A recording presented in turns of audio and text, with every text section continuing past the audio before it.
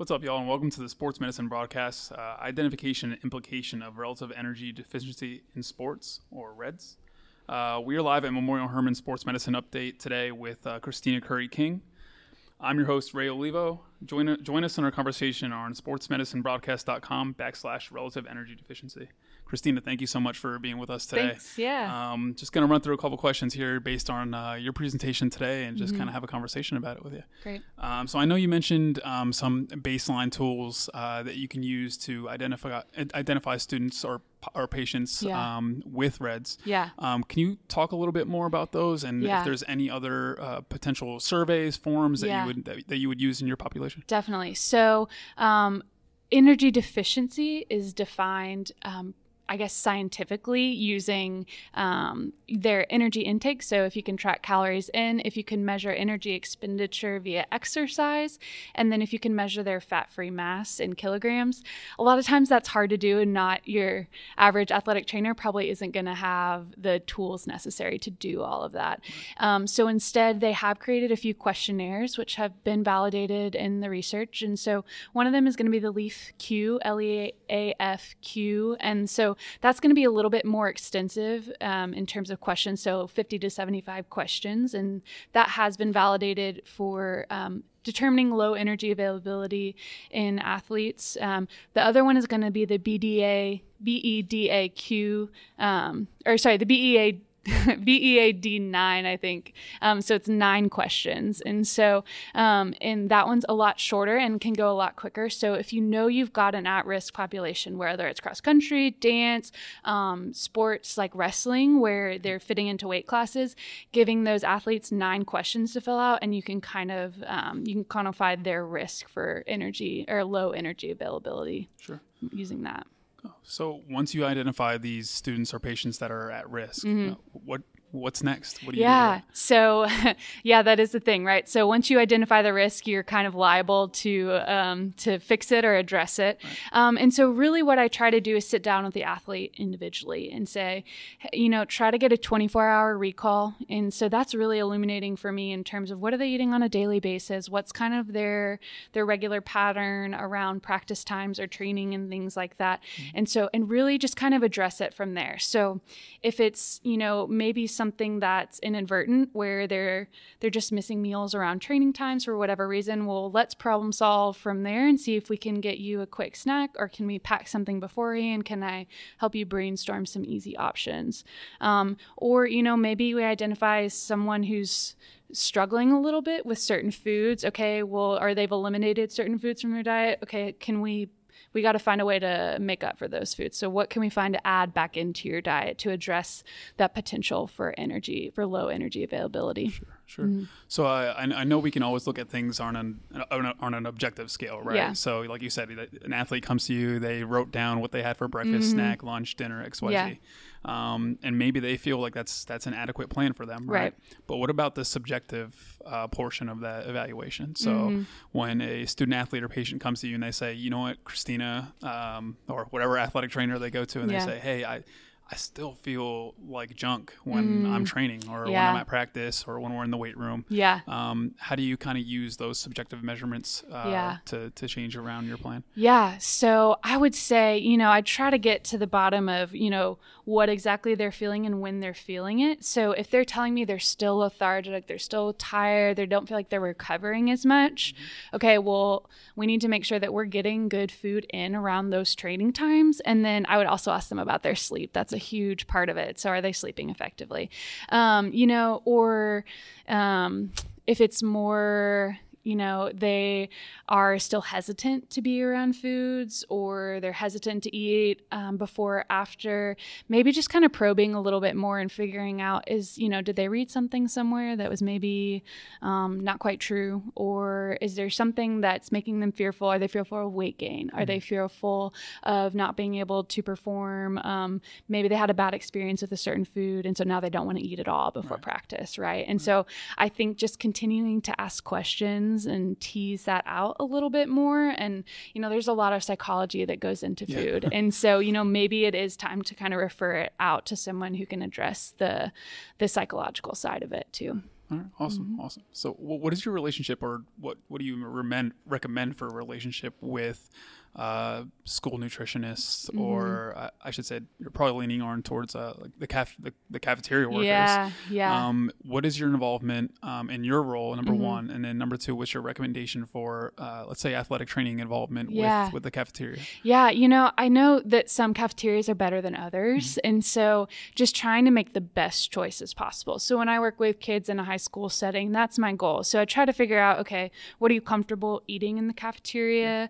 A lot of times it is going to be fried or battered. And so, but I'd rather them eat something at that point.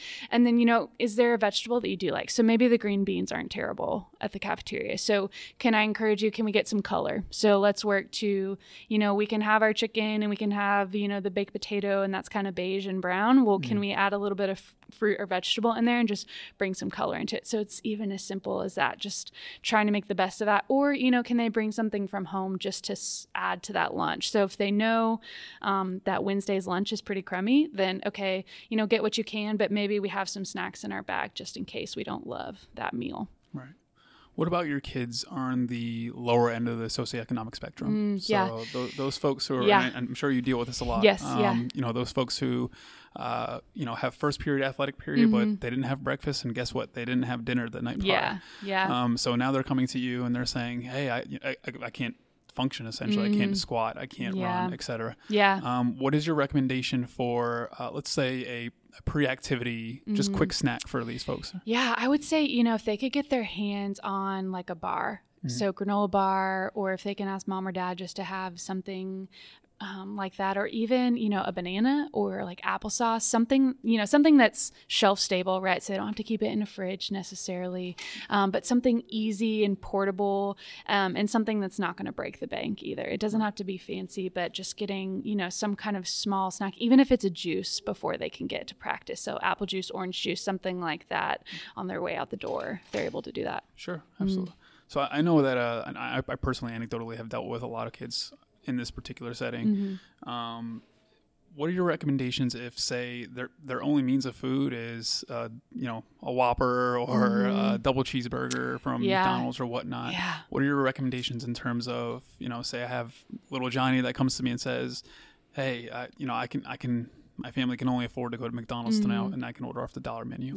What is your recommendations in terms of dealing with that? I think just doing the best you can with that. So, on the $1 menu, is there a grilled option? Is there the yogurt parfait? Can we find, again, something that's got a little bit of color in it, fruit, the apple slices? Can we add that to your meal?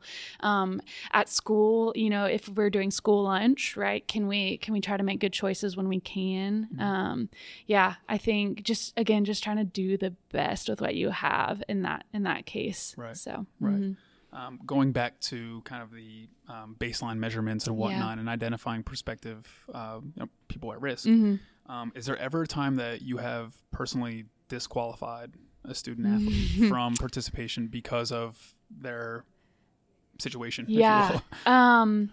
I've definitely had athletes be pulled out. So they're maybe not full go. So maybe they're not participating in lifts, or they're doing something that's low impact, or, we've held them out of practices or games. I haven't had anyone fully taken out. I think that's a really hard line to cross. And I think that's something where you probably really need your coach on board. You need your athletic trainer. You need your doc on board to say, we're all in agreement that this athlete is, putting themselves in harm's way by continuing to compete and train at this level.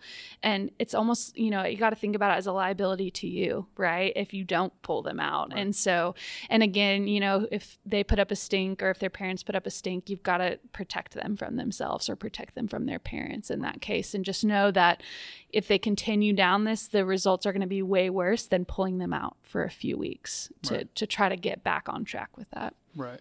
And I know in your presentation you had mentioned just the education aspect of it, right? So in terms of prevention, what is your involvement with school districts in the area in terms of prevention? Is it getting out prior to August or July when they get back into preseason activity for fall sports, or is that something that you recommend doing on a kind of biannual basis?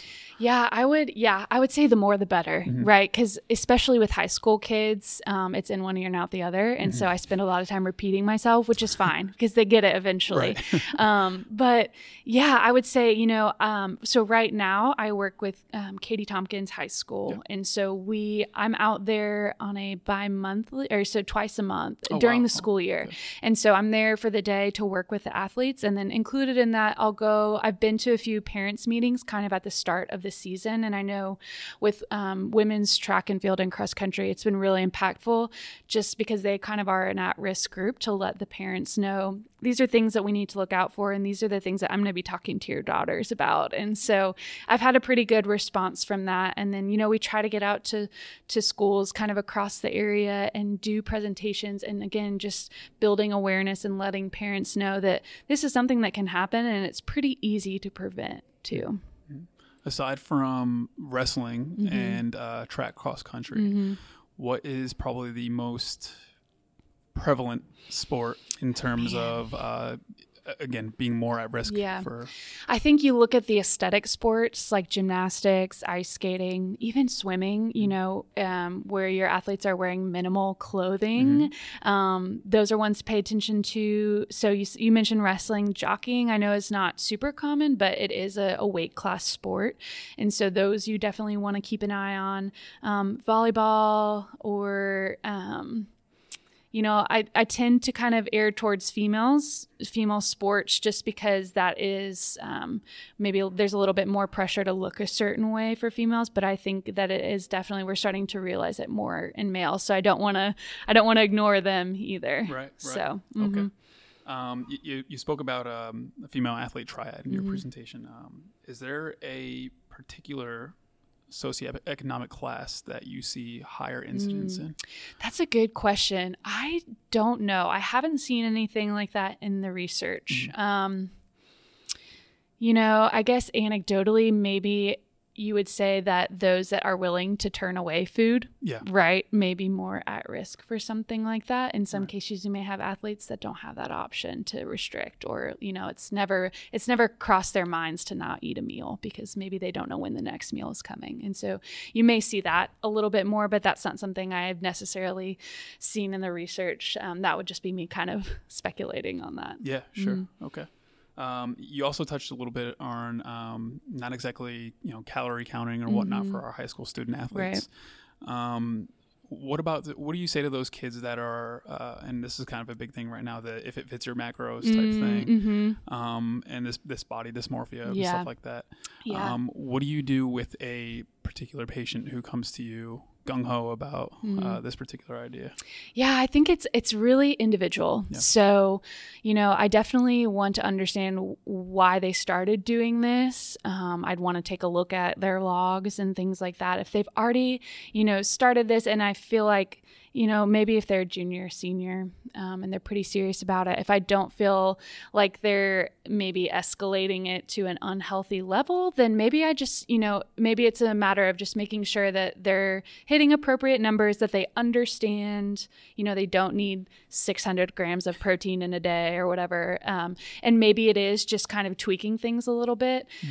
If it's someone, where someone's put pressure on them to lose weight and they want to start tracking calories at 15, I'd probably say, let's not. Right. And so I'd probably encourage them, again, just to focus on getting high quality foods as much as possible, fruits, vegetables, whole grains, lean proteins, things like that.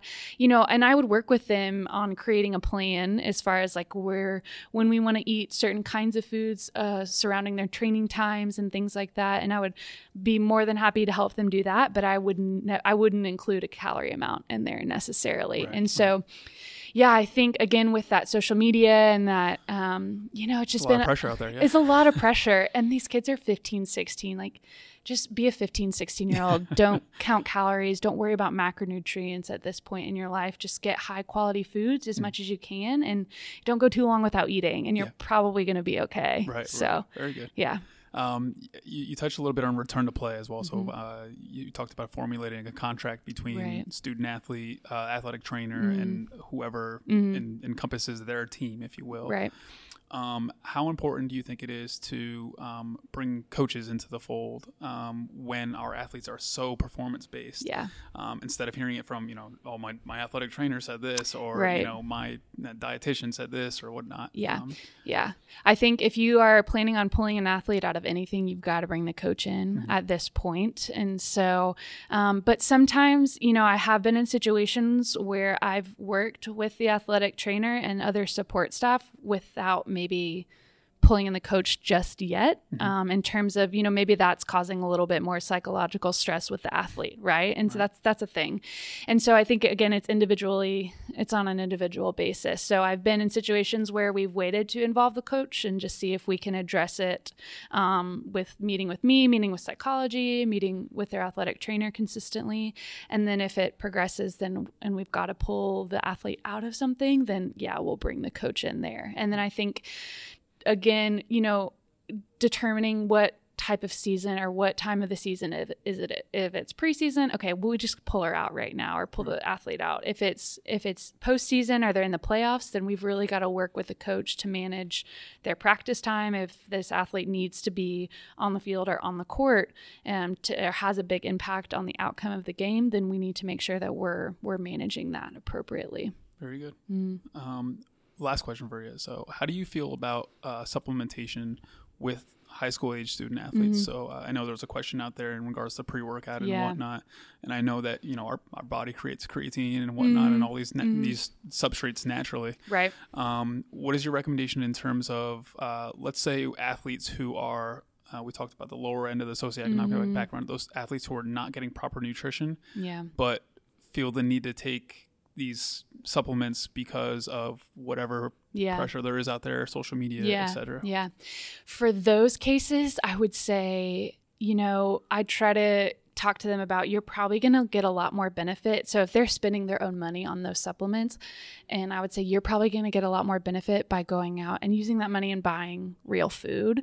And so you're going to get a lot more volume for that dollar amount than you would for the supplement too. Even in terms, so if their goal is weight gain, right, it's about taking in more calories than you're burning, or taking in more energy than you're burning. And so you're going to be able to purchase a lot more energy in food than you ever would in a supplement. And so that would be, I think it kind of depends on why they're doing it. But I would try to guide them towards, doing foods first, right? That's always going to be my approach. And so, but for the athlete that, is on top of their nutrition, they're eating consistently, they're eating the right kinds of foods, they eat a high quality diet, and they want to do creatine. Yeah. Right. And so, they're 17, 18, they're serious and they're lifting, they're lifting hard and heavy, and they could use some creatine, then we'll talk about it. And so, but I think, they have to have checked off the boxes of good hydration, good nutrition, eating consistently before we ever talk about adding in some kind of supplementation. Right. I lied. This is not the last question. Okay. I got one more for you. How is sleep calculated in your evaluation? Yeah, definitely. That's a huge one for me. I think in terms of recovery, sleep is your best weapon. So there's an interesting book and podcast, and now I can't remember her name off the top of my head, but she kind of researched and looked into all of the recovery modalities. So ice baths, infrared, the cryotherapy, everything. And by far and beyond, sleep is what is most effective. So all those things will have a marginal impact on, your recovery and what you're doing, but you're going to make up the most ground and you're going to have the best recovery if you sleep, right? So if you get for athletes in high school and college days, like 8 or 9 at the minimum. Wow. Okay. Right? 8 or 9 hours of sleep, put the phone away, put the electronics away, keep it dark, keep it cool, and get high quality sleep at the same time. So it's a huge part. And I know high school kids are terrible sleepers, but they're programmed to stay up late and they got to wake up early. And then college kids too, pulling the all-nighters, things like that. So really focusing on, if they're in season or they're in times of intense training, that, trying to educate them that the more sleep you get, the better it's going to be. And it's probably better for you to just put the book down or close your computer and go to sleep than staying up an extra hour or two to try to cram or do whatever, play video games. So Absolutely.